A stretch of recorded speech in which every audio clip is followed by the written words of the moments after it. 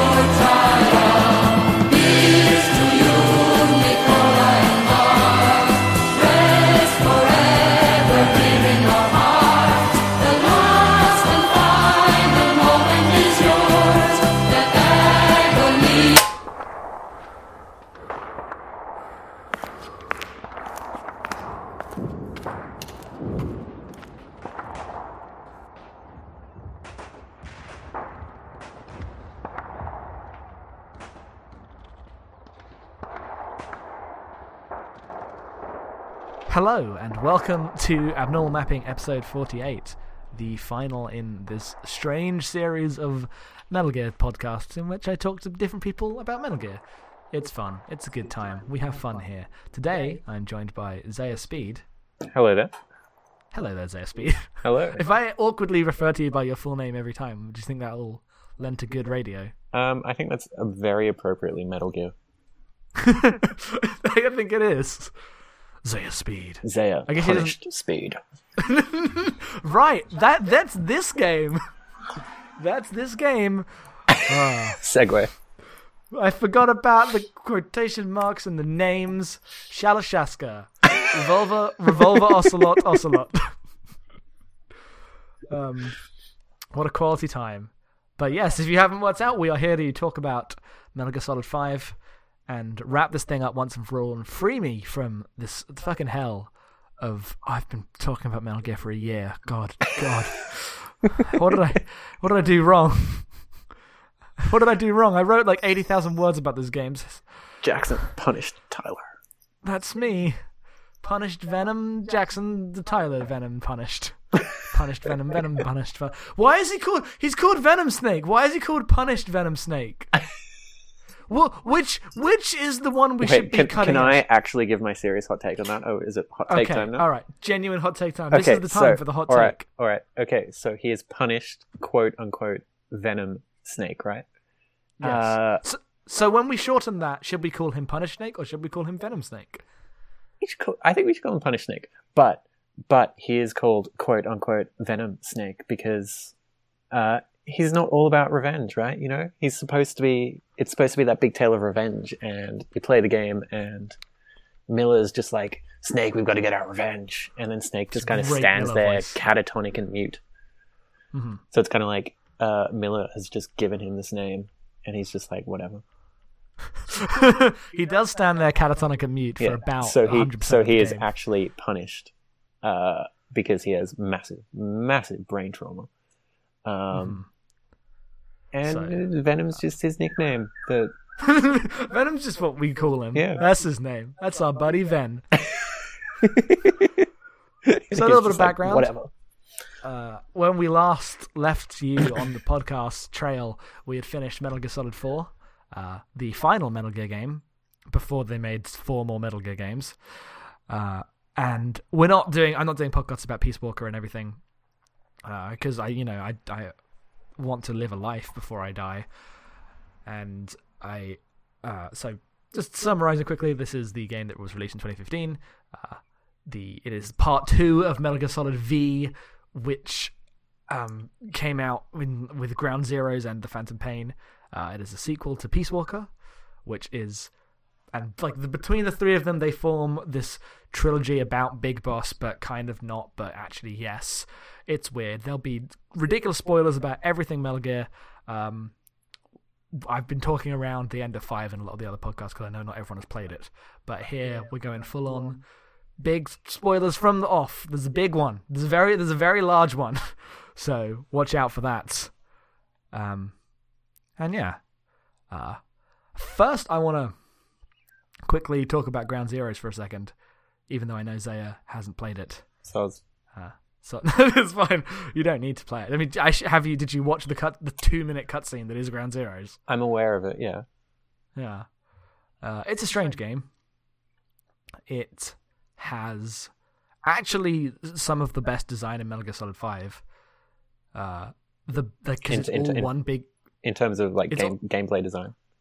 In terms of level design, the being one base with different areas rather than just a big open world with tiny bases on it feels more like Metal Gear to me. There's no part of the Phantom Pain in which there is a base that has like multiple stages to it, apart from maybe the final mission, but even then, it's a straight line. Yeah. And it feels like Metal Gear in that way that the Phantom Pain doesn't, just in terms of how it approaches spaces. But that's where a lot of the gross shit that has come to be associated with Metal Gear Solid 5 comes in. Yes. In Ground Zeroes, and it's bad. It's bad. We're not defending it in any stretch of the imagination. It's really bad, and then it proceeds to get worse in the next game.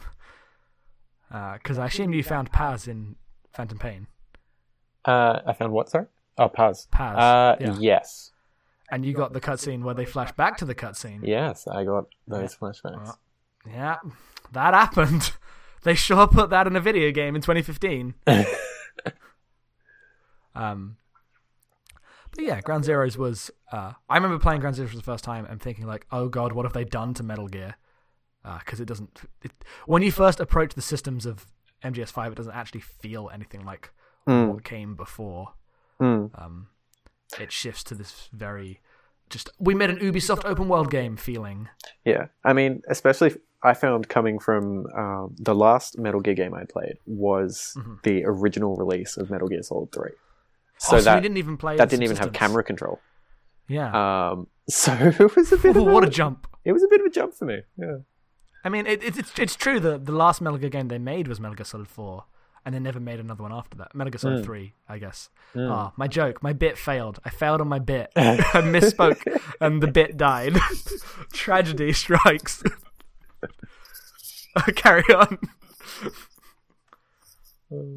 Anyway, yeah, it's a shame that they just didn't make any Metal Gears for 10 years, and then they did, and then they released it like half finished. Yeah. Oh well. So, So I guess we'll just talk about it's a complicated game, Metal Gear Solid 5, because it's in two parts. It's unfinished. It brings a ridiculous amount of changes to what the franchise is in, and so just go from the off. What did we think? Is Metal Gear Solid 5 any good at all, or is it the worst? I don't know. I still haven't decided. I'm sort of... I kind of want to come in and be like, I think it's the best Metal Gear. If not, it's certainly my favorite Metal Gear. But I don't know if it is. And I guess I sort of approached it I wasn't going to play it at first because, I didn't play Ground Zeroes. And then I was like, well, fuck it, I'm free. Yeah, he was so free. and then sort of everyone started complaining about how it was half finished and Snake was this kind of weird mute figure and stuff, and so that really piqued my interest. And the part where everyone said it was terrible. Yeah, I can get in on this. I'm an awful contrarian bastard, and that always hits me. Because it's sort of okay, well, is it interesting terrible or is it just boring terrible? I think it's on the interesting terrible line, and I think it's definitely the most interesting Metal Gear. Why so? Oh God, that's why you're here. Sorry. Yeah, I don't know where to start. I guess we can begin with the figure of Snake in this game and what they have done. So can we just get the spoiler out of the way to begin with? I guess. Can we just unambiguously say do it. You're not Snake, you're a random Military Sans Frontiers medic who is hypnotized and brainwashed to believe he's Snake. Yes. Well, Big Boss. Big Boss. You are. That is why you are Venom Snake and not called Big Boss throughout the game. And I mean, it's barely even a spoiler. I mean, the game just winks at you so hard. It's just that it waits 100 hours to kind of say it outright. What about you? He points at the camera, or him, or whatever he says. And you're like, what about him? I mean, so I actually didn't know. The twist for me isn't that you're not Big Boss. I saw that coming from pretty much the start of the game. Yeah. I just thought it was the actual twist is who you are. Because I was convinced that the twist was going to be you're playing a Solidus. Oh yeah. Because he's the perfect clone or whatever. Even though Solidus has 2 arms or whatever. Yeah. For some reason I thought that's where it's going to go. That kid is going to be Raiden. He's going to be fighting with Raiden in the Civil War. It's going to be great. It turns out no, you're just some rando. Yeah, which I actually love that. I love it too. I think I love it for different reasons, but I want to hear yours. Yeah, well, so I don't like the kind of take that it's a player proxy thing. It's kind of like the end of Metal Gear Solid 2 when Raiden looks at his dog tags and it's whatever name you entered, presumably yours.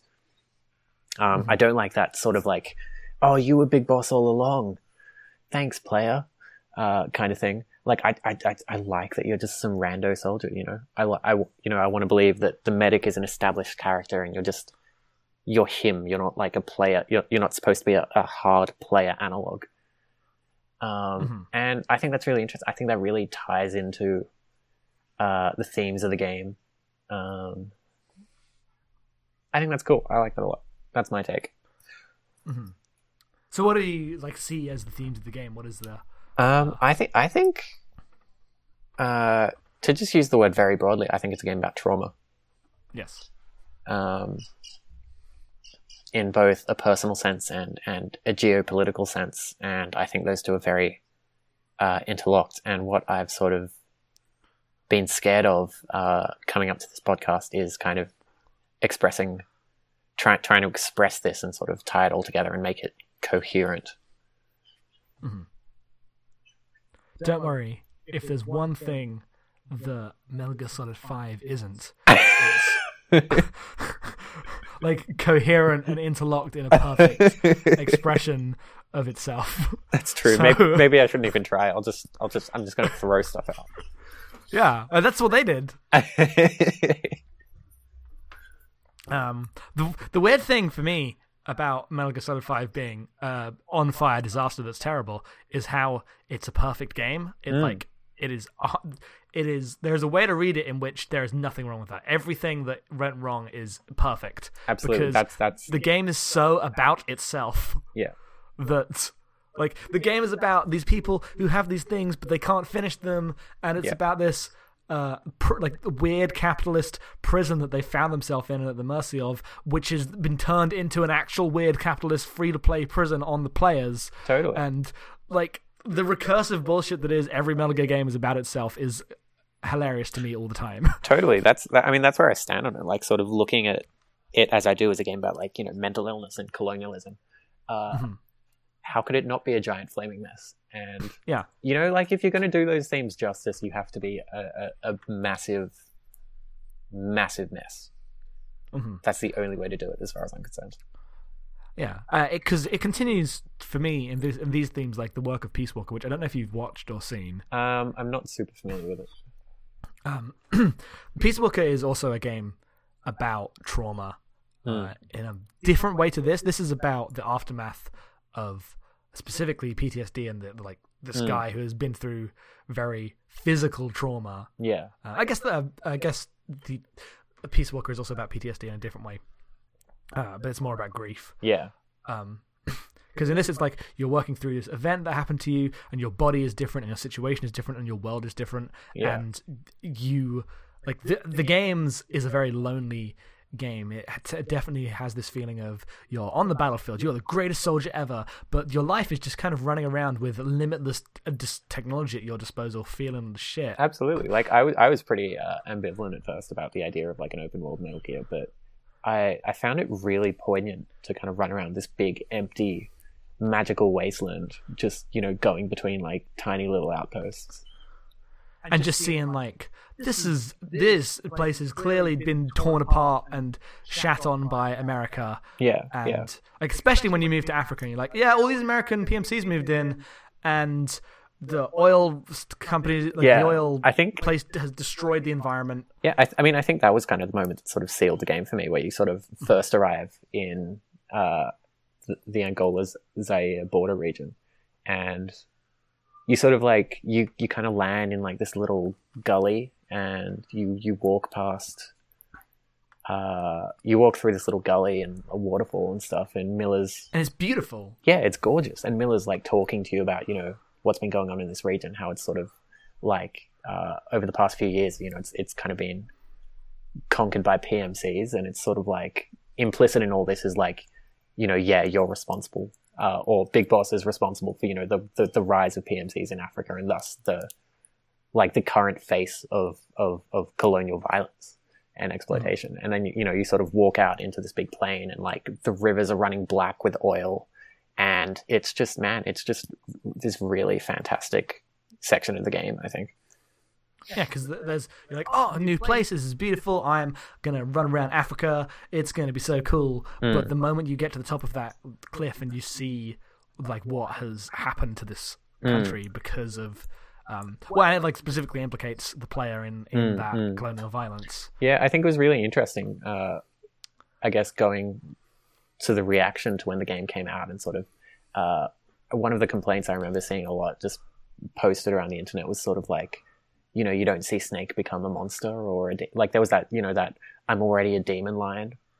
And then people were like, oh man, this is going to be great. I'm going to get to, like, shoot some kids and like, you know, whatever, like, do some war crimes. And then it's like, Metal Gear's never been about that. Like, Metal Gear's always been about the structural violence Exactly. always outweighing the personal violence in every. Exactly. That is one of its core themes. Exactly. It's like, well, you're already a demon. It's just, it's not visible on a personal level. And I think Yeah, it's all under the surface, and that's why. And I guess this is the part where I have a lot of stuff to say, and I'm trying to kind of just not gush it all out in a mess. And I think I wanted to go back and make the point about Peace Walker quickly before return to this, which is that Peace Walker is in a way the inverse of this, because this is this very quiet, reflective game that is framed as a power fantasy, but is actually this very hollow feeling experience about like this breakdown in the effects of your actions on people. Whereas Peace Walker is a game in which the emotional trauma is very visible and very on the surface, and Snake is just incapable of functioning because he is dealing with the boss's death and working through that, and he just can't like basically the plot of a normal Metal Gear game is going on around him while Snake is having a depressive break. And he is unable to just admit reality and see reality. Like, it's actually really effective, the length to which they actually portray the effect of like grief and the weakness of dealing with mental trauma, because Snake is allowed to be a very weak person in Peace Walker who is incapable of functioning, and that's not treated as like this is a bad thing. It's like, no, this is the real this mental trauma of him losing this person and not being able to understand what happened is a real thing, and it's just this breakdown that plays over the course of the game, and it ties in like it is him being consumed with this personal thing, which Ella blinds him to. Like, that's why he just goes, yeah, sure, put the nuke on the base, I don't care, whatever. Because he's in the middle of that. Whereas here, like, punished Venom Snake. I can't. Punished Venom Snake. I will just call him Venom Snake. That's what everyone does. All right, yeah. Venom Snake is just the opposite and the most, like, there's this way to see him as stoic. Yeah. When that's I don't agree with that. I think I always took his I think hollow, as you mentioned, is kind of more the word. I think I was really taken with kind of how quiet MGSV is. Like there, like I said, there are these big sort of empty. The world is just big empty spaces, and you're kind of removed from all the sort of sense of violence. Both in the sense that a lot of it happens in kind of audio tapes, and also because a lot of it's all like organized at like Mother Base, which is like completely separate. You've got an ocean between you and there. But I think that really bears on its portrayal of mental illness as well. Like, one of my little personal tirades is just the portrayal of mental illness in media where it focuses on positive symptoms. So, for example, you have like schizophrenia, and it just focuses on hallucinations. Like, it doesn't focus on kind of the negative symptoms, the lack of emotion, the flattening, the emptiness. And I don't know, maybe I'm projecting a bit, but like, insofar as it's a game about like these absences and this hollow feeling, I thought that was a really compelling portrayal of kind of these issues. Yeah, I mean, I think I'm like in these reads, I'm definitely projecting in a way, because they never explicitly refer to mental illness. In I don't think so. Well, there is like some references to PTSD, especially around like Raiden and stuff. Yeah, but the games are not like saying, "Oh, we're about this," but the way in which the portrayal, like either inadvertently or not, I don't know, like captures that feel. Sorry, it like captures that feeling is very strong. And I mean, I think it's. Even when it does have, hallucinations in the pause sequence, they're very, confined. They're a thing like you can totally miss, and they come up there. And the only other time, well, off the top of my head at least, that they come up is in like the hospital sequence at the start, which is, when you're doped the heck up on God knows what sort of painkillers. Yeah, because there's like the hospital sequence at the start. I couldn't tell you how much of that really happened. It's very surreal. Like, I don't like the hospital sequence at the start that much. I think it is this confined and very, like, it rings false compared to some of the beats later in the game. Like, it is, you are scared because you are under the bed and everything, but you're actually the most protected you've ever been, you ever are in that game, because it's just 2008, I think, Call of Duty level. Yeah, to me it kind of came across more as just a big sort of triumphant, look at all the money we have, bombastic sequence than any emotional thing, and I love it for that. Like, I sort of went into it as that and really enjoyed it, but I can't imagine taking it as like a serious thing. Mm-hmm. Yeah, it's a strange thing because it didn't like, as an opening of a Metal Gear game, it felt very surreal in terms of this doesn't feel honest to the series. It felt like the example I'd go for is the opening of Mass Effect 3, which feels very dishonest to that series, because that series is all about space and wonder, and even though it's got its dumb stuff that creeps in about ancient aliens, whatever, and especially 2 and 3, there's no weirder moment than beginning 3 on Earth, and then everyone, like, Earth is attacked, and it just feels like a Transformers movie. And it's only when I get to the Citadel when I'm like, okay, I don't like post-2 Mass Effect, but this now at least feels like Mass Effect on some level. And that's how I felt about Metal Gear once I got out of the first sequence. Was once I was handed my glasses and a big title card came up saying, "This is the brand of your glasses."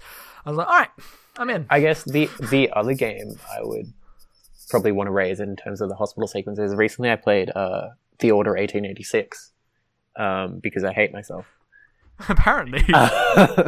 But that also opens with like this kind of, it's easily the least welcoming opening sequence I've ever seen in the game. It's sort of it opens with 2 very British men torturing a third very British man by like just dunking his head underwater.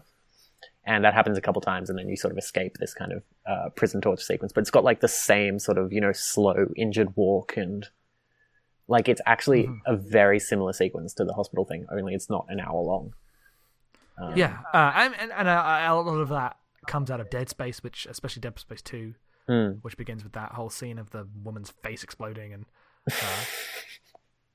like action horror starts of games are like, that's where I go for that in terms of late 2000s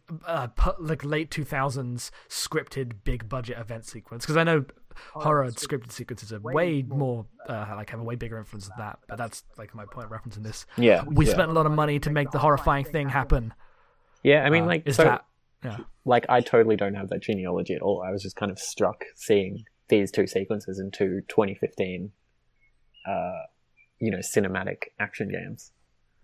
But I don't know. I like the hospital a lot. I like the opening in terms of the beginning of just this very long bit where the man who sold the world is playing, and you're in the hospital and you're just in the bed and you can't move. It's this really moody opening that sets the tone for the game that I really like. And then the character creator comes up, and I think in a lot of ways like that sets the tone of the game as well. You're like, excuse me, what? Excuse me. It's the most Metal Gear thing. And so, like, actually, quick question. I haven't played Metal Gear Online. Does that feed into Metal Gear Online, or is that... The character you create is the one of your character slots in Metal Gear Online, yes. Okay, alright. And otherwise it just appears in, like, the ID at the end. Okay, alright, just checking.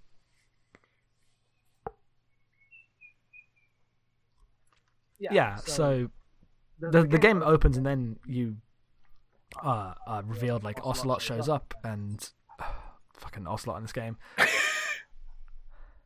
He looks terrible. He looks so bad. He looks terrible, yes. People, apparently we have a question about this, but I'm just going to go now. People tell me that Ocelot in MGS5 is hot. I didn't. They're wrong! I didn't get it. I mean, like what you like. Mm. For me, no. You just put a shitty moustache on Troy Baker. You just look at him. Anyway. It's like, I mean, I guess to anyone who thought MGS3 Ocelot was hot, maybe go play MGS3 if you haven't. I mean, MGS3 Ocelot isn't hard. He just sucks, but he's also the best. MGS3 Ocelot is pretty cute. He's pretty cute, but he's an idiot. He's not like cool dude. He's just like, hi, I'm kind of leading a squad, kind of betraying everyone. I don't know. Hi, I love Snake. That's my Ocelot impression. That's what he sounds like. I'm gonna bat away all these hornets with my guns. It's pretty good. You're pretty good. It's pretty good. It's pretty. You are pretty good. Thank you. That's the line. But yeah, like, what did like? I guess we talked a little bit about the moment-to-moment play of this game and this weird hollow feeling. We should probably do a bit of talking about the actual action of the game, because that's been the predominant, at least mainstream discourse around this. It's a really amazing action game sandbox thing. Yeah. Like, systems interact with other systems to make things happen, and the fun factor is high. And I don't know, what do we think about that whole The fun thing? factor is high. Yeah, see, I don't know, because like I was never drawn to Metal Gear for kind of the experimental sandbox thing. Like I always really liked Metal Gear Solid 2 as a game in which I would pretty much exclusively use the M9 and just go through and trank people. Yep. Yeah. And in a lot of ways, that's how I played MGSV as well. Yep. So I don't know, I'm pretty boring. I mean, so did I. Like, as soon as I had a silent sniper rifle, Yeah, you best believe I didn't use any other that was guns. it. I'm done. Like, I have a silenced trank rifle. You're all done. Goodbye. Yeah, but like movement felt amazing. I think that's a thing I was really surprised by. It's good. I don't really have much more to say on that. The thing I would say about it... No, it's fine. The thing I would say about it, which might lead us into an area of discussion, is that whilst I think that's true in terms of if you approach it as fun video game, fun time, sandbox, like, thing happens, then there's like... I saw the Tom Francis little article that's basically listing the layers of fail state in a Metal Gear Solid 5 encounter, which is like, okay, you can get half spotted, then you can get real spotted, then you can get reflex mode, then you can hide again. Like, it is not just you're dead or not. There is a wide play space. But what I thought was actually really interesting about this is that it does definitely present as this power fantasy, you can do anything situation, but for a combination of the fact that every single thing costs money in this game, like every action has a tangible and a cost that affects you. So everything is, you can't have fun just doing whatever because you're within this awful war economy system. And the way in which it encourages you to mark enemies from afar, made the game, like, I was mostly playing and just shooting guys from a distance. They never saw me. I never engaged them. It was an incredibly disconnected feeling game. Yeah, I mean, my two modes of play were, like, marking, tranking, they never saw me. Or I'd just, run around and just punch them all in the face. Those are the two modes. Yep. Yeah, but I think as a broad thing, just like the whole system of developing and deploying weapons is obviously pretty thematically tied into Metal Gear, and I guess it's pretty interesting in how blatantly ridiculous it is in this, and it really kind of ties back into the kind of weird, magical, empty wasteland feel the game had for me, in that you're just running around and you have completely fucked up this region of the world. You're still in the process of it, and then you're just kind of running around, sliding into people in a cardboard box. It's, I don't know quite what I'm trying to say here, but it was sort of that sense of, even when you're very directly using, or kind of engaging with, the war machinery, the outcomes still feel very distanced. And I mean, even when you're like, on a chopper just using a minigun, it's like you're kind of encouraged to blast ridiculous 80s pop music. So, it becomes really farcical. Yeah, there's a weird kind of strangeness to Metal Gear Solid 5's presentation which comes out of the first games being on the PlayStation. I guess the first solid games being on the PlayStation and PlayStation 2. Were very expressive games, and they weren't very realistic, though they were often complimented as such because they had this density of systems. Yeah. Whereas here, this presents more as at least a 2015 video game understanding of realism. Yeah. In terms of direct, you don't have the the UI is different. You can't carry more than certain amounts on the body, and it tries to represent it all, and it attempts to make this feeling of a cohesiveness to the person that you are, in a way where that wasn't true of one where you could just press the trigger and scroll through a million things. Yeah. But the feeling of shooting enemies are still cardboard cutouts with the most basic AI routines. So what you have is this weird mix of incredibly dense and precise body controls, while your enemies just feel like weird paper robots. And it creates this divide between you and your enemies. And I mean, it knows that as well. Yeah. As soon as the kind of enemy decoys come into play, they're literally just cardboard cutouts. Mm-hmm. And you can't tell the difference, no. No, God, no. They tricked me so many times. Mm-hmm. And then the game becomes less about... once they introduce a lot of those things, the game is not about... in the moment reactive play or whatever. It's about, right, I'm going to stand back, I'm going to scan everything, I'm going to make sure I know what to do, and it increases this. Because then at the start I felt strange about the scanning system where everything could be marked on the map, but I actually think it creates this really potent effect that 4 started by having all the guns give you money, where it turns the world around you into a series. It explicitly makes it clear that this is not a world of the beautiful real world that we've spent all this money to create. This is a world of symbols, and you are heading towards the triangle to make the thing go away. Yeah. It makes very clear the rules of the game, and uses that to implicate your character in that machinery.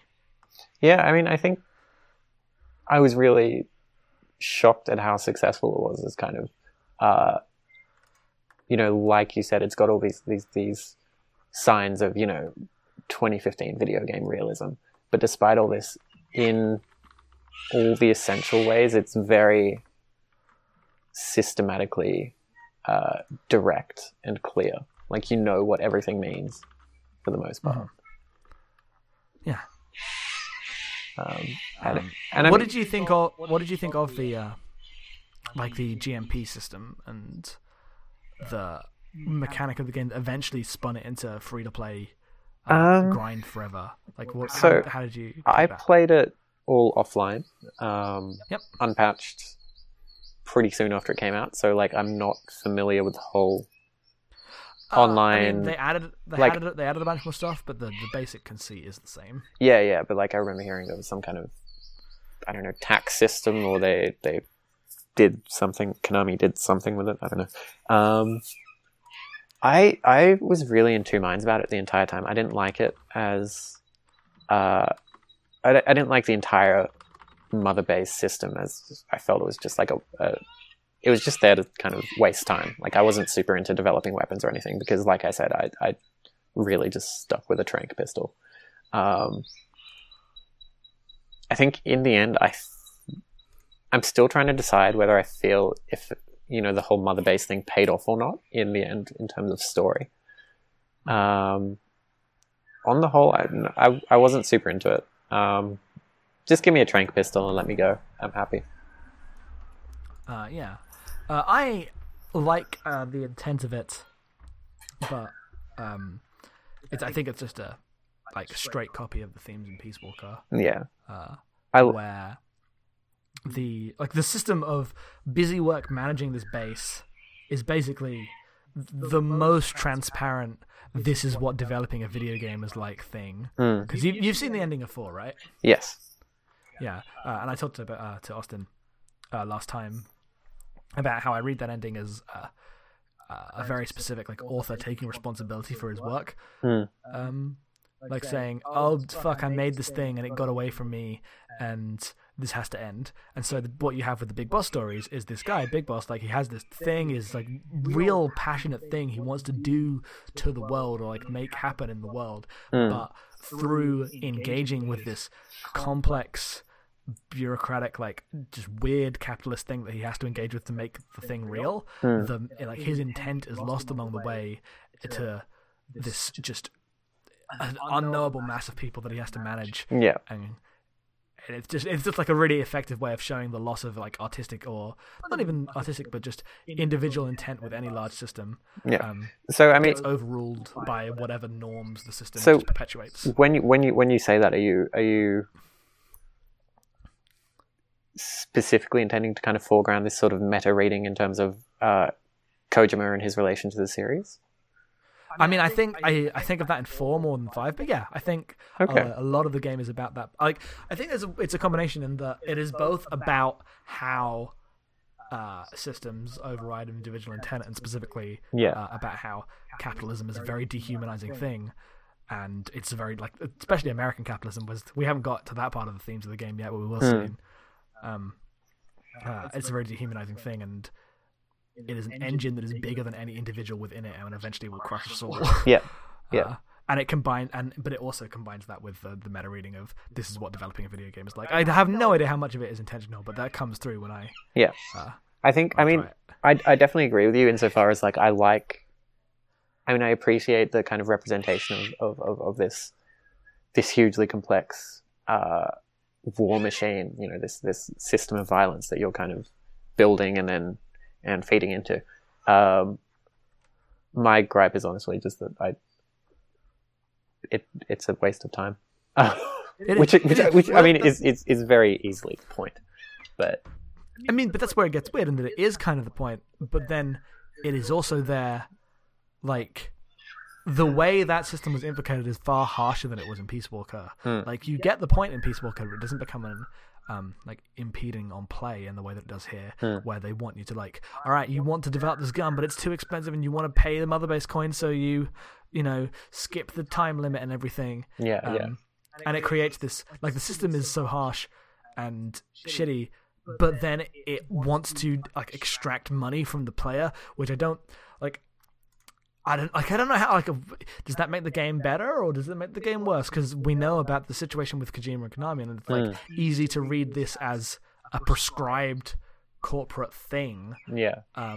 But it's still within the game, and that definitely makes the game worse. So that's what I mean when I'm like, the game is about itself, but also is the things that it doesn't want to be. But it's a game about becoming the things you don't want to be, and just nonsense forever. This Oribus, just, it can, if you follow this road, it can go into just. So I'm just going to back away. I'm just going to back away. Sensible. I want to move on to the other themes that we almost got to about the colonialism, specifically the stuff with language. Yes. When the themes of the game are revealed in a broad sense. What did you think of that? Like, once what the game was about became clear. So, I mean, well, first off, I kind of knew it going in. That was one of the things that, you know, I sort of heard a little bit about what the game was about, and that kind of piqued my interest. I love it. I think it's really good. Well, I think it's pretty good. I think it's better than it has any right to be. I remember when it was unveiled, and they sort of said, like, the kind of code word for MGSV was race, like it was, you know, gene, meme, scene, I think. And they said it was race, and just everyone was just kind of like, okay, well. Yeah, you could collectively hear everyone just smashing their face into a wall. Like, you just felt myself included of the world tighten. Yes. Oh no. And then, like, reflecting back on it, like, I mean, that's definitely reflected in the game. I mean, it's a game about race, and it doesn't shit the bed. It doesn't embarrass itself. I mean, it embarrasses itself a little bit, but only in the ways that Metal Gear always embarrasses itself. Yeah. Like, in the way that Drebin is this like really amazing character of, like, studying someone who's grown up in this awful system and knows how to navigate it, but also knows it's bad and wants to help, and, like, this weird moral grey line and where responsibility lies. Who's also an incredibly racist character with a smoking monkey. Yeah, absolutely. So like it has that stuff, and like Code Talker being called Code Talker and just talking in the most exaggerated I'm a Native American character accent the whole time. Okay, I'm not going to lie, I'd actually totally forgotten about Code Talker. But I mean, the Warbuckia. I think what tied it together for me was kind of, and this really becomes clear when you sort of towards the end when Skullface has his big speech and he's kind of talking about being behind the scenes the whole time, is this kind of idea of invisibilization, both in terms of, you know, the violence you're doing to this part of the world. You know, it's sort of, you feel very distant from it in terms of all the main characters. So not only Skullface, but punished Venom Snake himself. And I mean, I thought it was very interesting, like going back to the Angola-Zaire border zone, just the fact that you're playing in this contested border zone in the first place. You know, you don't, it's a place where nationality, where the nation's borders are so fluid that, you know, you don't really know where you are. And then as well, I mean, at the same time I was playing this, I was reading Cesare's discourse on colonialism. And there's this bit in that where he writes that colonialism is invisibilized, and it wasn't till World War II was when, you know, like this comparable violence was turned inwards on Europe and thereby revealed. And it's interesting because he actually specifically says, and wait for it, because this will blow your mind, that colonialism has hurt Europe on a moral level. And it reveals that, and I quote, the very distinguished, very humanistic, very Christian bourgeois of the 20th century, without his being aware of it, he has a Hitler inside him. Hitler inhabits him. Hitler is his demon. Whoa. And I mean, like, this is a really contrived parallel, but I mean, that idea that Hitler is his demon, that the violence of colonialism is his demon, really comes back to, you know, the I'm already a demon. Yeah, lion. Like, I think they're not talking about he shot kids. They're talking about he like started a economic and social movement that ended up doing incredible violence across the world in the 20th century of the exactly. And then like zooming back a level again, where like everyone played the game and they were like, I don't, but why isn't he shooting kids? You know, colonialism is invisibilized, and I guess like people played the game and didn't pick up on, you know, their role in this violence. Well, and there's also in this exact thing, like I have a specific meta reading on this as well, which is the game is basically about how when everything is viewed from an American lens, with American language, I know it's English, but like it definitely, when it says the English language, it very clearly means that I'm talking about America here. And it's when everything is viewed from an American lens, like it is impossible to critique America. It's impossible for that to survive and other perspectives to remain alive when that is the only thing that is accepted in culture. When the game has, when the series has evolved from this very, like weirdly esoteric and inaccessible, like very Japanese franchise, to here being Ubisoft open world game, and the reaction from the like mainstream press being, oh, they fixed it. They made Metal Gear fun to play, even though the game is screaming like, no, like no, hello, like we have had our identity as game, like Japanese industry has had to subsume itself to the values of another culture to survive. So I feel like that's a big reason why a lot of these reads don't make it through, because the game is very explicit about saying how these kinds of ideas don't survive in a world in which the like culture is so dominated by a single viewpoint. I think I agree. I didn't read any of that in terms of specifically America. I think that's definitely a valid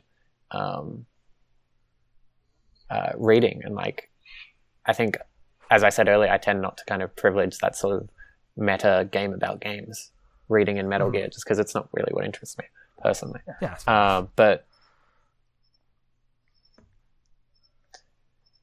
I mean, I don't know. I think the history of colonialism and linguistic colonialism as well is a lot older than just America. For sure. Like the game is very clear about that. But I meant in terms of its modern context and like what it's saying about. Oh yeah, absolutely. The world it was made in. But in general, it's just like, hey, when like this is how we erase our own history and don't see that this has happened every time. Yeah. Because we can't read it. Yeah. I'd say it's probably interesting in that sense as well, that like just the way the world is designed as, you know, this big empty space linking like outposts. There's no sense of you know, Society. It's all totally military. So there's really an erasure of that as well. But I think what struck I have mixed feelings about that. In what sense? In the sense that there's only one moment in the entire Metal Gear series in which I guess two. For some reason I don't count Eastern Europe, even though that's all set in a city. But the moment I think, because it's fucking empty is why. But the moment in 4 when the geckos attack in South America, after you've had this big long infiltration of a base, and the attack of the base spills out to this marketplace. Yeah. And it's the one moment in the entire series where you see crowds of people, you see people who are not in a war, they're just going about their lives, and it is instantly destroyed because these people happen to run through it. Yeah. And I thought that was interesting. And I thought the erasure of that in 5, while it definitely it turns these places which is supposedly arguing on behalf of, like, the game is a game which was trying to, especially in the Angola Zaire border region, like portraying what has been done to that by Western culture as a tragedy, but it also portrays it as this place of war where there is nothing else. Yeah. Well, and it erases the culture there. I mean, again, I think I'm projecting onto it a lot, and I think in a lot of ways my reading of the game has a lot of fail safes where I can sort of say and explain it through my lens. But like the lens that I'm looking through, like my single kind of word that I sort of see throughout the game is invisibilization. As things are invisibilized by this kind of, you know, geopolitical trauma. So I mean, the fact that none of that is in the game has never really bothered me. Like neither as I think about it or while I was playing it. I think I sort of accepted that kind of like, okay, well, it's just not here. But I guess if I can expand a little, sure. I think that's why you're here. As far as invisibilization goes, like I was really interested. I kept thinking about Metal Gear Solid 2 while I was playing it. Yes. And you know, Metal Gear Solid 2 is all about that kind of anxiety of sort of like, oh my god, you played it more recently than I did. The S3 program. Yes. You know, computers can control our lives. Technology can sort of, you know, write us in these certain ways. It's you know, narratively, it's about this fear of sort of this technological anxiety of wherein, you know, these computers try and make Raiden into like Solid Snake, right? On one level. And I think that's interesting because, you know, up till MGSV, that's sort of presented as like a technological anxiety, and then like MGSV is just like, oh wait a second, here is vast swathes of the world, both in terms of colonized countries and in terms of, and you know, in colonized countries through the lens of linguistic imperialism, where languages are wiped out and that affects the way people think, blah blah blah blah blah, Sapir-Whorf hypothesis, but also through the lens of punished Venom Snake, which I'm going to say in full every time. Every time. Thank you for that speed. You know, being brainwashed and made into Big Boss. But just as I mean, through these twin lenses of kind of colonialism and mental illness, it's sort of, it takes this technological anxiety from Metal Gear Solid 2 and then just sort of I don't know, situates it in this already existing I mean, I think domain. right Does that make any? Metal Gear Does Solid that make any sense? Yeah, because Metal Gear Solid V is the at least outwardly seeming most real looking Metal Gear game. Like you look, like it definitely shows. All right, we've talked about the war economy in this future game. We've shown you Metal Gear Solid 2, which I mean, I feel that Metal Gear Solid 2 is more explicit about these themes. Yeah, Like, absolutely. they're not just technological. Absolutely. I mean, like, I guess Because I read Metal Gear Solid 2 as like the expansion of the ideas from Metal Gear Solid 1, but expanding them away from just warfare and soldiers and identity to that's when the critique of like political systems and American capitalism crystallizes is in Metal Gear Solid 2. Like in a very jokey way, Metal Gear Solid 2 is like the process of becoming woke.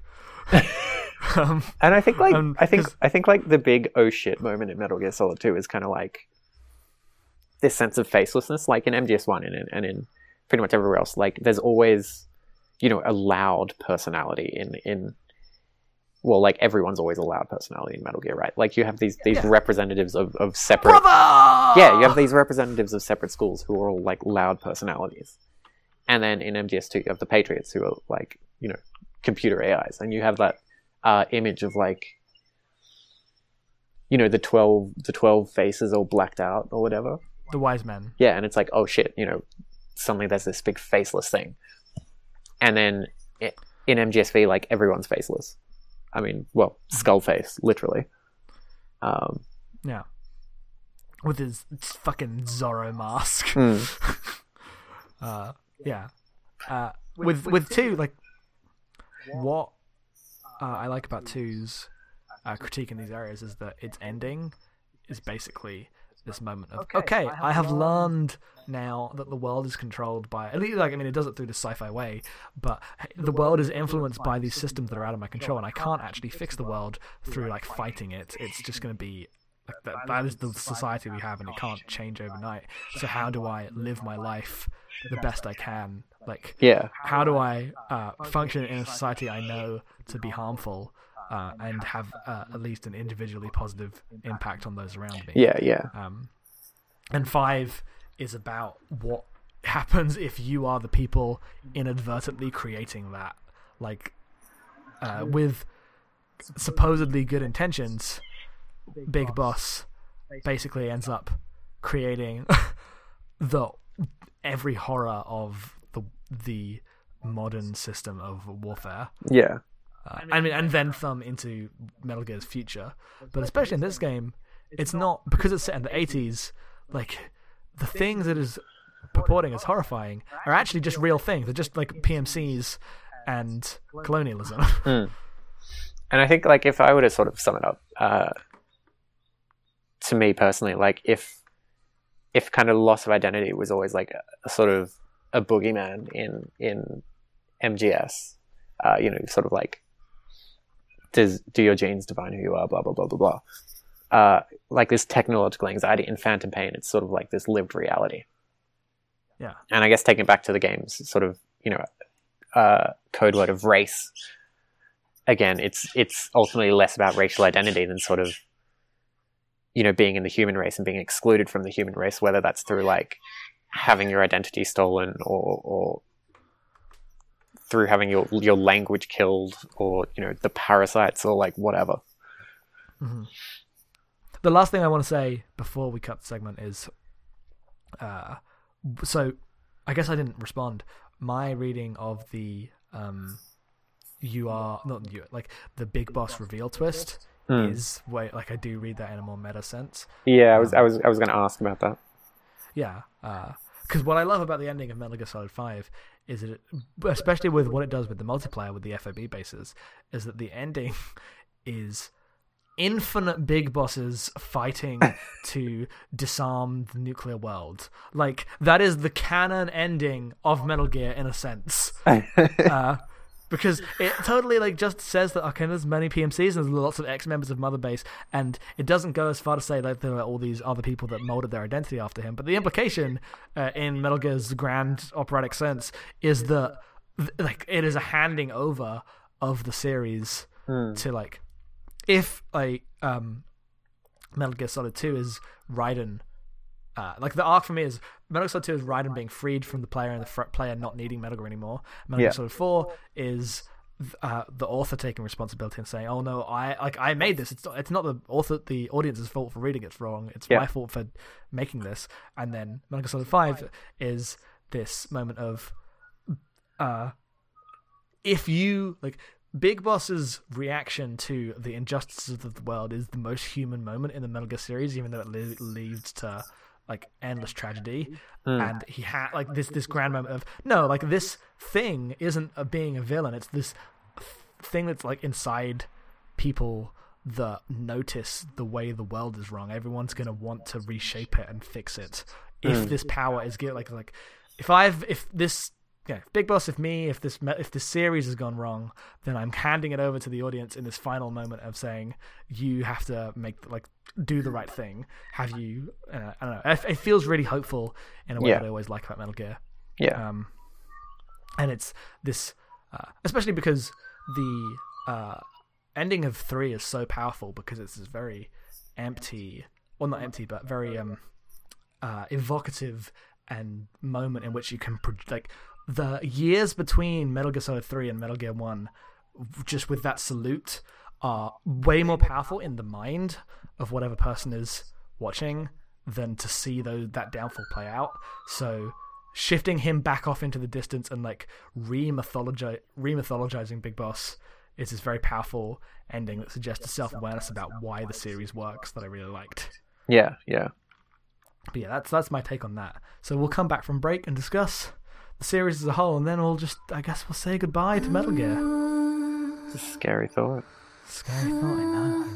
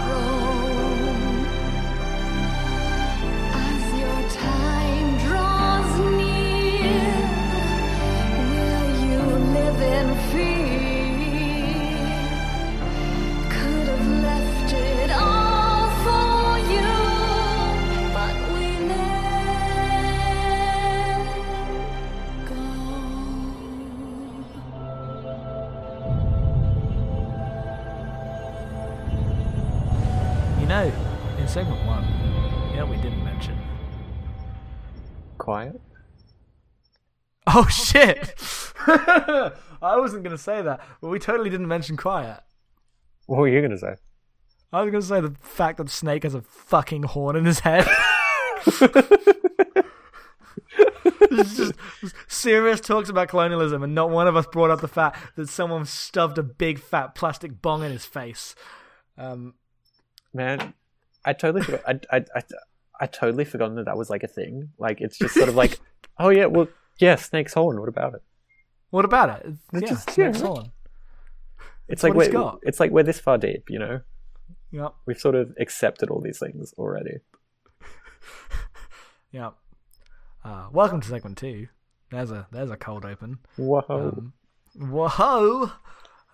Where we talk about, I guess, more about Zaya's personal experience with the series as a whole, and just conclude with the few questions we've got the Metal Gear podcast. But first, we're going to talk about a little bit about Quiet, because we never mentioned Quiet. There's a lot of stuff to talk about with MGS5. We have a lot of things to talk about. Quiet was one of the big talking points about the game throughout its promotion and release.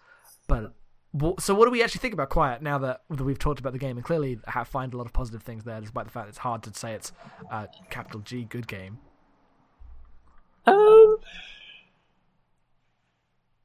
I like Quiet a lot. Man, Quiet's bad.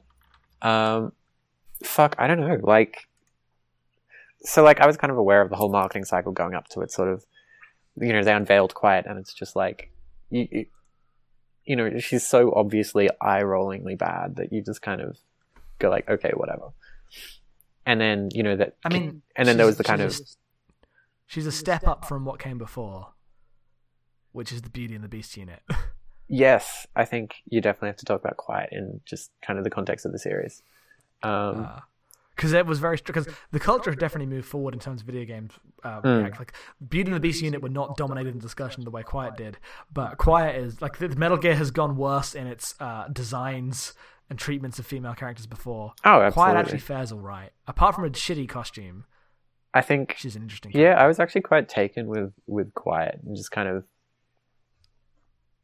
I don't know. I kept thinking of Austin C. Howell while I was playing the game, and he's sort of written a lot about mental illness and relationships as it's portrayed in Final Fantasy VIII, and I kept thinking of that. Like, you know, Big Boss and Quiet are both.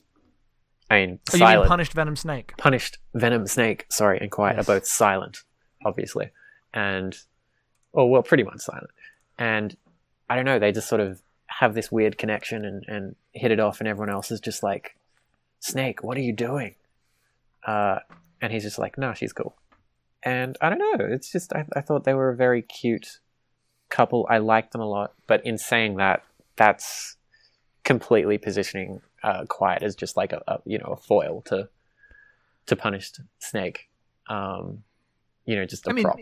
So She is a character that exists to further this like Snake's characterization, but that doesn't mean that stuff is invalid.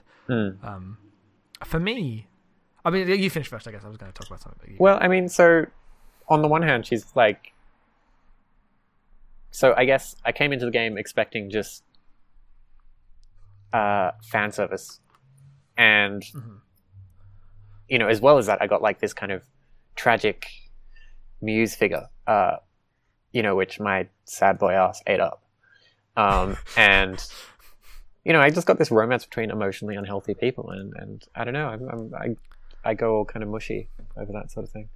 I liked it a lot. I thought that what was interesting within the fan service, like I don't think this is intentional, but it definitely comes down to the strange portrayal of sexuality with the Metal Gear. Is that so? There are two big scenes with Quiet that are these are the fan service scenes. Yeah, and one of them is the shower scene. Yeah. Where you come back, like when you come back to base and you've not washed, Quiet's like, we're gonna go have a shower together. Yeah, and that's weird. And it's a bit awkward, and like because I want to make clear that Quiet is one of the most sexually inert characters in a video game. For as much as they're trying to be like, like it, but none of that is clearer. And I know this is completely unintentional, but it definitely cements my feelings on it. Is in the other cutscene with Big Boss and Quiet, the big like. Not romantic, but the big connective cutscene between them, which is when you come back to Mother Base and it's raining, and she just like dives down and starts playing in the rain like a child, and Big Boss kind of joins her, and the camera's like trying to be like, yeah, look at her butt and everything, but it's what they're actually showing is this like the most sexless, innocent expression of joy that these characters have ever been able to feel just because it's raining. So like, I mean, I actually got the shower scene before that scene. Yes. So that's pretty much exactly how I took the shower scene. Mm-hmm. The same kind of weird, like, these are people who just so like with the shower scene, right, it's set up that if you don't wash in a while and you come back to Mother Base, what ordinarily happens is Ocelot will throw like a bucket of water over you. Yep. But if you have enough friendship points with Quiet, then she stops and like grabs you by the hand and takes you to shower in her cell, and you get a first person camera and you can sort of just look at her body, and it's ridiculous and silly and awful. But it's like I want to say that the nice gesture between them, and I don't know, they were my beautiful little trauma babies, and I just hashtag trauma babies. I don't know, I liked them a lot. I think I want to say that like in terms of actual sexuality in that game and in all Metal Gear games, like the action of Ocelot throwing the water over Snake is far more sexually charged than anything between Quiet and Big Boss. Oh, absolutely. Like the masculine tension that exists within a lot of Metal Gear, especially between Ocelot and Big Boss. I think Miller as well. I meant in the series as a whole. But Miller yes. comes in this one. Yeah. Like that. The boys will kiss. The boys will kiss. This is the truth of Metal Gear. The boys will kiss. Yeah, I mean, one day I'd like to have a discussion with people about Metal Gear and sexuality. I've been like mentioning it's come up in all the podcasts, but I've never gone like deep on it, and there's not really time to here. But I do think that Quiet's portrayal and also because as you say, like a lot of the game is about this repressed tension in many areas. Of course, the most explicit this is trying to be a fan service thing is sexually and about this like repressed emotional need, whereas these physical like emotionally repressed actions are actually the most sexually charged bits in the game. All the emotions that come through and affect the player are the repressed emotions behind the surface of whatever you're seeing. And that's true. But I mean, at the scenes. At the same time, the series has a tradition of sort of portraying these kind of mentally ill, very sexualized women. I mean, there's the Beauty and the Beast unit in 4, obviously. Oh, I hate them so much. I hate them so much. There's Fortune in 2, right? Like I love Fortune. I love Fortune too. But I mean, she's suicidal and she walks around in like, I can't even remember what she wears. Very little. Just a skin tight swimming costume, like leotard. Yeah, I mean, so I think there's this very long connection between sexuality and gendered experiences of mental illness in Metal Gear Solid. Yeah, I mean, the series has this obsession with femininity as purity, and it will use femininity, especially in the form of like female sexuality, but in two forms. Like they'll have the dangerous sexy woman and the innocent sexy woman that can be like corrupted, and they're basically ways to show the tragic influence of warfare through this clearly gross lens. Yeah. And you get that a lot with Paz in this game. This person who Paz is the most explicitly suffering from mental illness person in the game. In that, like, she doesn't know where she is not in the reality that you are in. And I mean, she's literally in like a medical room. Like she's I think the only character who is, explicitly shown for the majority, at least, of their portrayal in this kind of this illness context. Yeah, I think there's a longer conversation to be had about Metal Gear and sexuality, and those are like some brief thoughts on it with Quiet, but yeah, I don't know. I guess worth mentioning.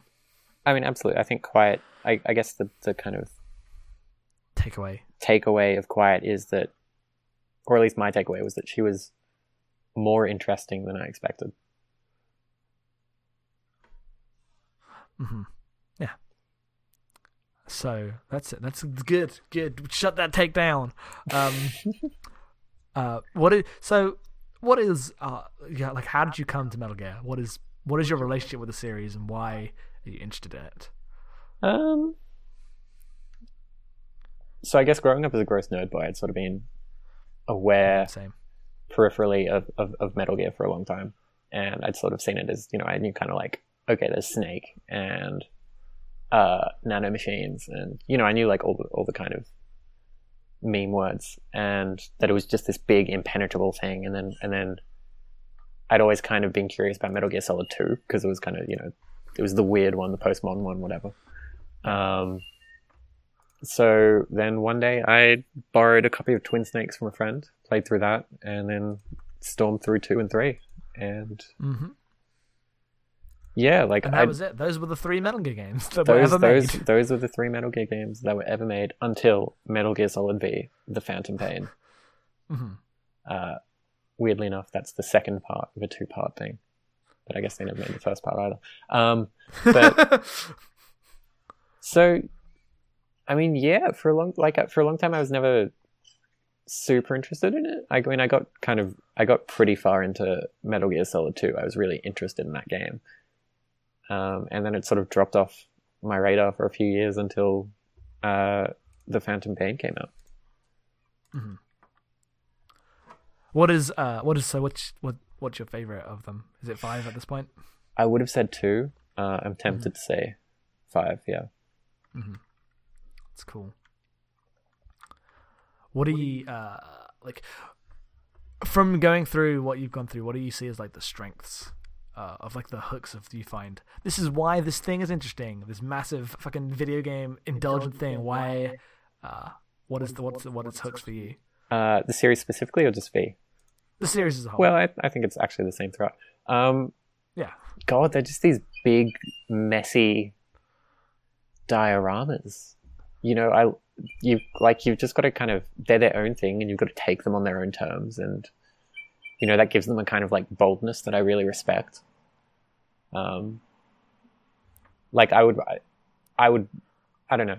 They're just not bland at all, I guess.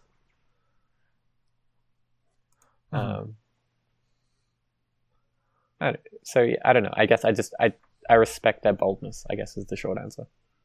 Cool. Yeah. What else? Podcasting's hard. Podcasting's so hard. Take has been shut down. It's dead. We shut down the take. What do I usually do in this bit? Like, this bit's like usually I'm more wide, like, what do you think of this game? But everyone else had like, I played it as a child, and I did it. And we're both the people who like read criticism. Yeah, I think we both had like, played it when we were because older. You played Twin Snakes too, didn't you? I played Twin Snakes, and then I played Metal Gear Solid after playing Twin Snakes. Oh well, I don't know. Maybe we can talk about that because people don't seem to like Twin Snakes. So what do you think of Twin Snakes? I think it's great. I prefer Metal Gear Solid 1, having played Twin Snakes, but I don't think Twin Snakes is a bad introduction to Metal Gear. Yeah, I think it's a far more honest version of MGS1 in the context of what came after. I thought it was like I still haven't actually played the original MGS1, but my understanding is Twin Snakes is different in that a lot of the cutscenes more exaggerated. I've heard it's kind of like the anime take. It's like Ocelot's fan fiction. I don't not Ocelot, sorry. Mean to tell you, but you know what is anime as fuck. The whole series? All of Metal Gear! All of it! It's the most anime bullshit thing. I know, that's why I've like never cared about that sort of critique. Yeah, I don't know. I thought it was fine. I struggled with it a bit at first. It took a while. Like, I think for me, I started Metal Gear Solid 2 pretty much right after, and I think it wasn't till like the start of Metal Gear Solid 2 that like the gameplay loop of the series clicked for me. So I found Twin Snakes kind of frustrating to play through. Otherwise, I thought it was fine. I don't know. It was a good time. It was kooky. Nothing really grabbed me really hard about it though. I think I don't know. I just wasn't really into the sort of type of fiction it was going for. But I think it was cool. I think looking back, it's interesting in a lot of ways. I like how it has the Metal Gear Solid 2 first-person aiming, and that just completely breaks a bunch of encounters. You can just beat the Ocelot boss fight like that. It's great. Yeah, I think that's hilarious. I think it's amazing. Yeah, I think the retroactive, like, putting things into this game that was not designed to it, especially in that series, which is all about, the perspective in those games is a very deliberate thing. Yeah. And so changing the way you interact with that and the way it changes your relationship to the space is profound. Yeah. I wish they would do that more. And I guess I'm also sort of interested in because I think I mentioned earlier, I played like the original release of Metal Gear Solid 3 with like a fixed camera. So like I'm kind of curious what having more camera control does to that game as well. Yeah.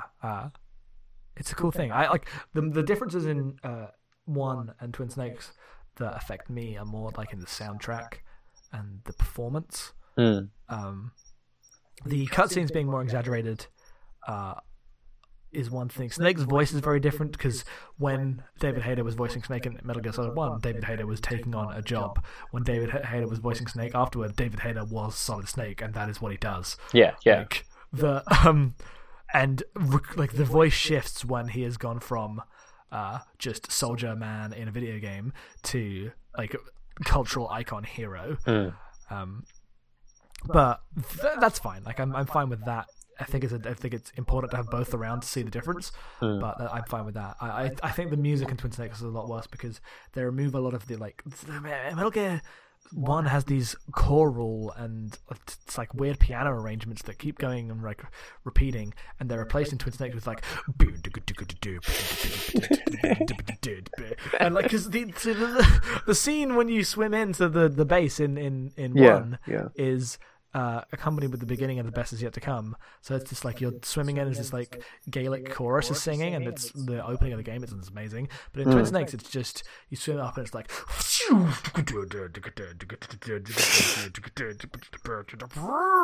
it's like 2004. Yeah, I honestly cannot remember any of the music at all, which I guess is kind of what you're saying. Yep, it's fine either way. Like it, like no, Metal Gear's good. It's good. However you get it, brother. What did you think of 3 when you played it for the first time? I think we talked about 2 before. Yeah. But... So like I went into 3 sort of like, okay, that was it. 2's the best. Nothing's going to top it. So I think in some ways I kind of went into 3 looking for like excuses not to like it. Like it's like, oh, it's like James Bond, man. That's like less cool. Yeah, like again, because of the gameplay changes, it took ages again for it to re-click.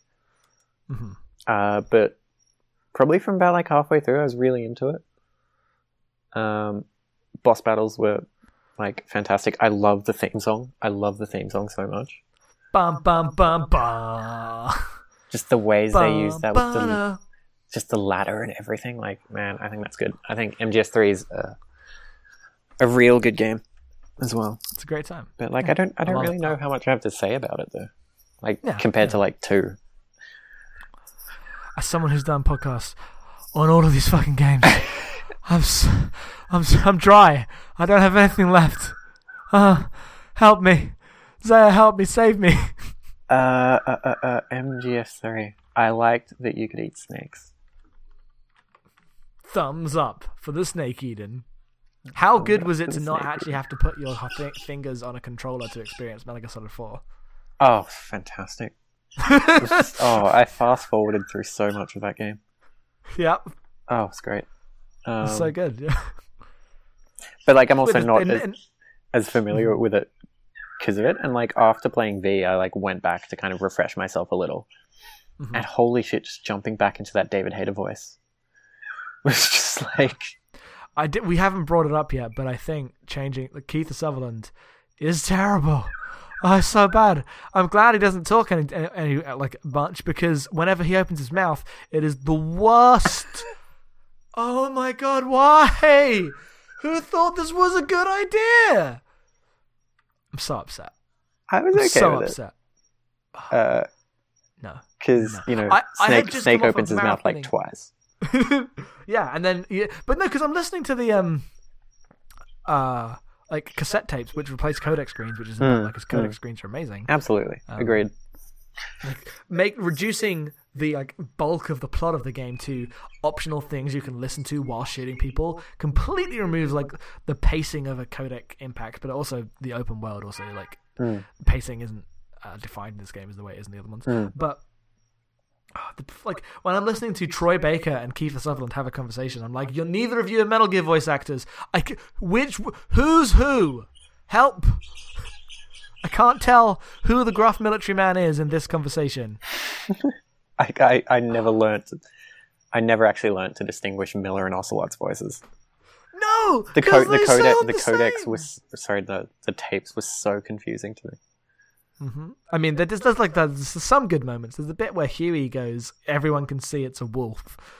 That's great. And there's the bit where Ocelot goes, "We are this project. It's called Les Enfants Terribles." But I will say, I did like how little they cared about just preserving Ocelot's accent. It's just like, oh hey, it's Ocelot in a new game. He looks totally different. He has a totally different voice. He doesn't sound anything like him. Doesn't look anything like him. He just put a shitty moustache on Troy Baker and called it a day. We're never going to mention it. Never going to mention it. All right. We've got questions to wrap this thing up. Whoa. Apart from one from Dan, they're all from M. Whoa. Which has 5 questions of increasing ridiculousness. Beautiful. So I guess we'll begin with Dan's question first. Wait, can we sort of mix them up a bit? Like, instead of like a increasing ridiculousness, can we kind of? No, I'm going to go through M's questions in order. Okay, all right. Okay, no, we'll do M's questions and then we'll end with Dan's question, which is more serious. All right, bring it. Here we go. All right. Is Zanzibar Land secretly the best theme park yet? Name. Yes. Yes, the answer is yes. There's no discussion required. The answer is yes. Actually, I will have to give a shout out to a prospective Angola Zaire border zone land. Border region land. Region land. Why is Ocelot so gross? It's the moustache. It's the moustache. It's also the mullet. It's the moustache. Also the coat. I just. It doesn't look everything. Like, it doesn't look like he washes his clothes. His hair looks just gross and greasy. Man, no. Just no. No, if I were Solid Snake, I wouldn't want to be wrestling that guy. No. However many years later, on top of a giant thing. Yeah. Next question. Metal Gear. They don't say that in this game. No, I don't think they do. Because, as we say, Snake doesn't open his mouth. The entire plot of the game is revealed in like a 12-minute, 3 different scenes in which there's a scene, and then there's a car ride, and then there's the like most climactic scene. Oh, of the game. we didn't talk about the car ride. Nothing. I love that. I love that ride so much. It's the latter part too. It's so good. They just sit there and stare at each other awkwardly while that song plays, and then the speech ends like halfway through. So Skullface just turns on the radio. That's pretty good. Question 4 is Kojima with 6 question marks. No, Kojima's dead now. Do you think Kojima in his new job has is terrified of like Sony coming to him one day saying, "We got the rights to Metal Gear back"? I think there's no scenario which he is terrified of more than that. Kojima wakes up in the middle of the night covered in sweat. Like terrified that Andrew House is going to go, we got for you, friend. So that's the response to Metal Gear with like 7 question marks. It's Kojima covered in sweat. And the final demand, I guess, is explain Big Boss in total. Oh. Are we talking as like a... Explain Big Boss in total. Big Boss is Already the best a friend demon. any of us ever had. The best friend any of us ever had who destroyed the world. Yes. Yeah. That's actually a good... That's actually fairly good. And Dan's question is, what's your favourite Metal Gear gag? Is it there just for a laugh, or does it have a narrative or thematic function? Do you want to start? I'm kind of curious to hear yours. Oh, I have no idea. There's so many good ones. I don't know. Like, I love the one in 3 where Snake puts on that helmet. Oh, the crocodile helmet, I think it is. And calls all the people on the codec to go, I've put on the crocodile helmet, and they'll go, what a great use of this is a great disguise. It'll be useful in these ways. And all of his team members, like after every call, Snake's like, what? Excuse me? What? And it's only when he calls Eva and he was like, what the fuck have you got in your head? That he's like, oh my god, thank you. I thought I'd gone crazy. It's real good. I mean, the real answer is that the best Metal Gear Solid gag is the entirety of Metal Gear Rising. Yes.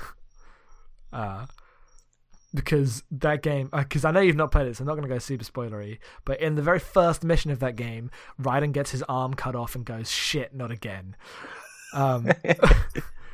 It's perfect. It's a perfect video game. It's beautiful. So that's my answer there. I think all the best gags are Raiden related. My favorite gag, I'm not sure if this counts as a gag, so if it isn't, just cut me off. I have another one. Mm-hmm. My favorite gag is the Emma escort sequence in Metal Gear Solid 2. Because What's that a gag? It's an underwater timed escort mission. It's like everyone's worst dreams at once, and it's amazing, and it's just so many little things. Like you get through the underwater section, and you kind of come out on a corridor, and there's like a bunch of sea lice just streaming across it, Mm-hmm. and then Emma's scared of bugs, And you have so to she won't walk across it. It's pretty good. I like, especially in 2 and 3 when those are the most prominent, like all the weird gags that come from, like, now you have to do this and deal with this in this weird way. And Metal Gear Solid 2 has a lot of them. Oh, it's great. And then like now you gotta go get the right mask to get into the thing. And then like you come out on like the what is it? It's like there's the bit where she has to walk across The like, connecting strut. The connecting strut in the sunset and vamps attacking or whatever. That's and like you can zoom in on her with a directional mic, and she's like, I wonder if that's his real hair. And then Raiden gets all pissy because that's what he does. Oh, it's so good. Secondary backup answer is the bit where someone pisses on Raiden, or Raiden walks underneath their piss stream. Yeah, it's pretty good. Also, good answer to the time you have to take out Raiden's Russian dad, and become Raiden's Russian dad. Yes. What a ridiculous series. And I have the final question of myself, which is, what is the best Metal Gear song? What's the... Okay, so it's either Fortune's theme, that really jazzy, sexy sax number. Yep. Or it's the ending theme of Metal Gear Solid 2, the name of which escapes me right now. Can't Say Goodbye to Yesterday. That's the one. That's a popular one. I am not a fan of it for some reason, but people love the song. You can tell what my favourite Metal Gear is. I can do that. All MGS2, all the time. Yeah. Well, that's it. We did a podcast. Where can people find you on the onlines? I am at WoundWW on Twitter. That's about it. That's my only sort of public face. Do you write for Arcade Review? Oh, yes, sorry. I write at moon.equipment and have a regular thing at Arcade Review, arcadereview.net. Also at Arcade Review on Twitter. Cool. Well, thank you very much, Zaya, for joining us for this finale. We're done. Thank you very We've much for reached the having me. end. The end of Yeah. Metal Gear. The end of Metal Gear. I feel like after the music plays, this needs a codec conversation. Oh wait, actually, I have one more thing to say, real Okay. quickly before Metal Gear ends properly. I think it's really fitting that Metal Gear, which is a series about legacy and communication and whatnot, the big threat of the end of Metal Gear is a parasite that takes away your ability to speak. It's like this kind of existential threat to the very idea of communication and legacy. Mhm. That's it. The end. Yeah. The end. We're done. The end. Bam. Goodbye. Bam. The takes are gone. The takes are out. The take is cold. Standing on the edge of the crater, like the prophets once said, and the ashes are all cold now, no more bullets, and the embers are dead. Whispers in the air tell the tales of the brothers gone. Desolation, devastation. What a mess we made when it all went wrong. Watching from the edge of the circus for the games to begin. Gladiators draw their swords, form their ranks for Armageddon. I'm nuclear, I'm wild, I'm breaking up inside. A heart of broken glass, defied.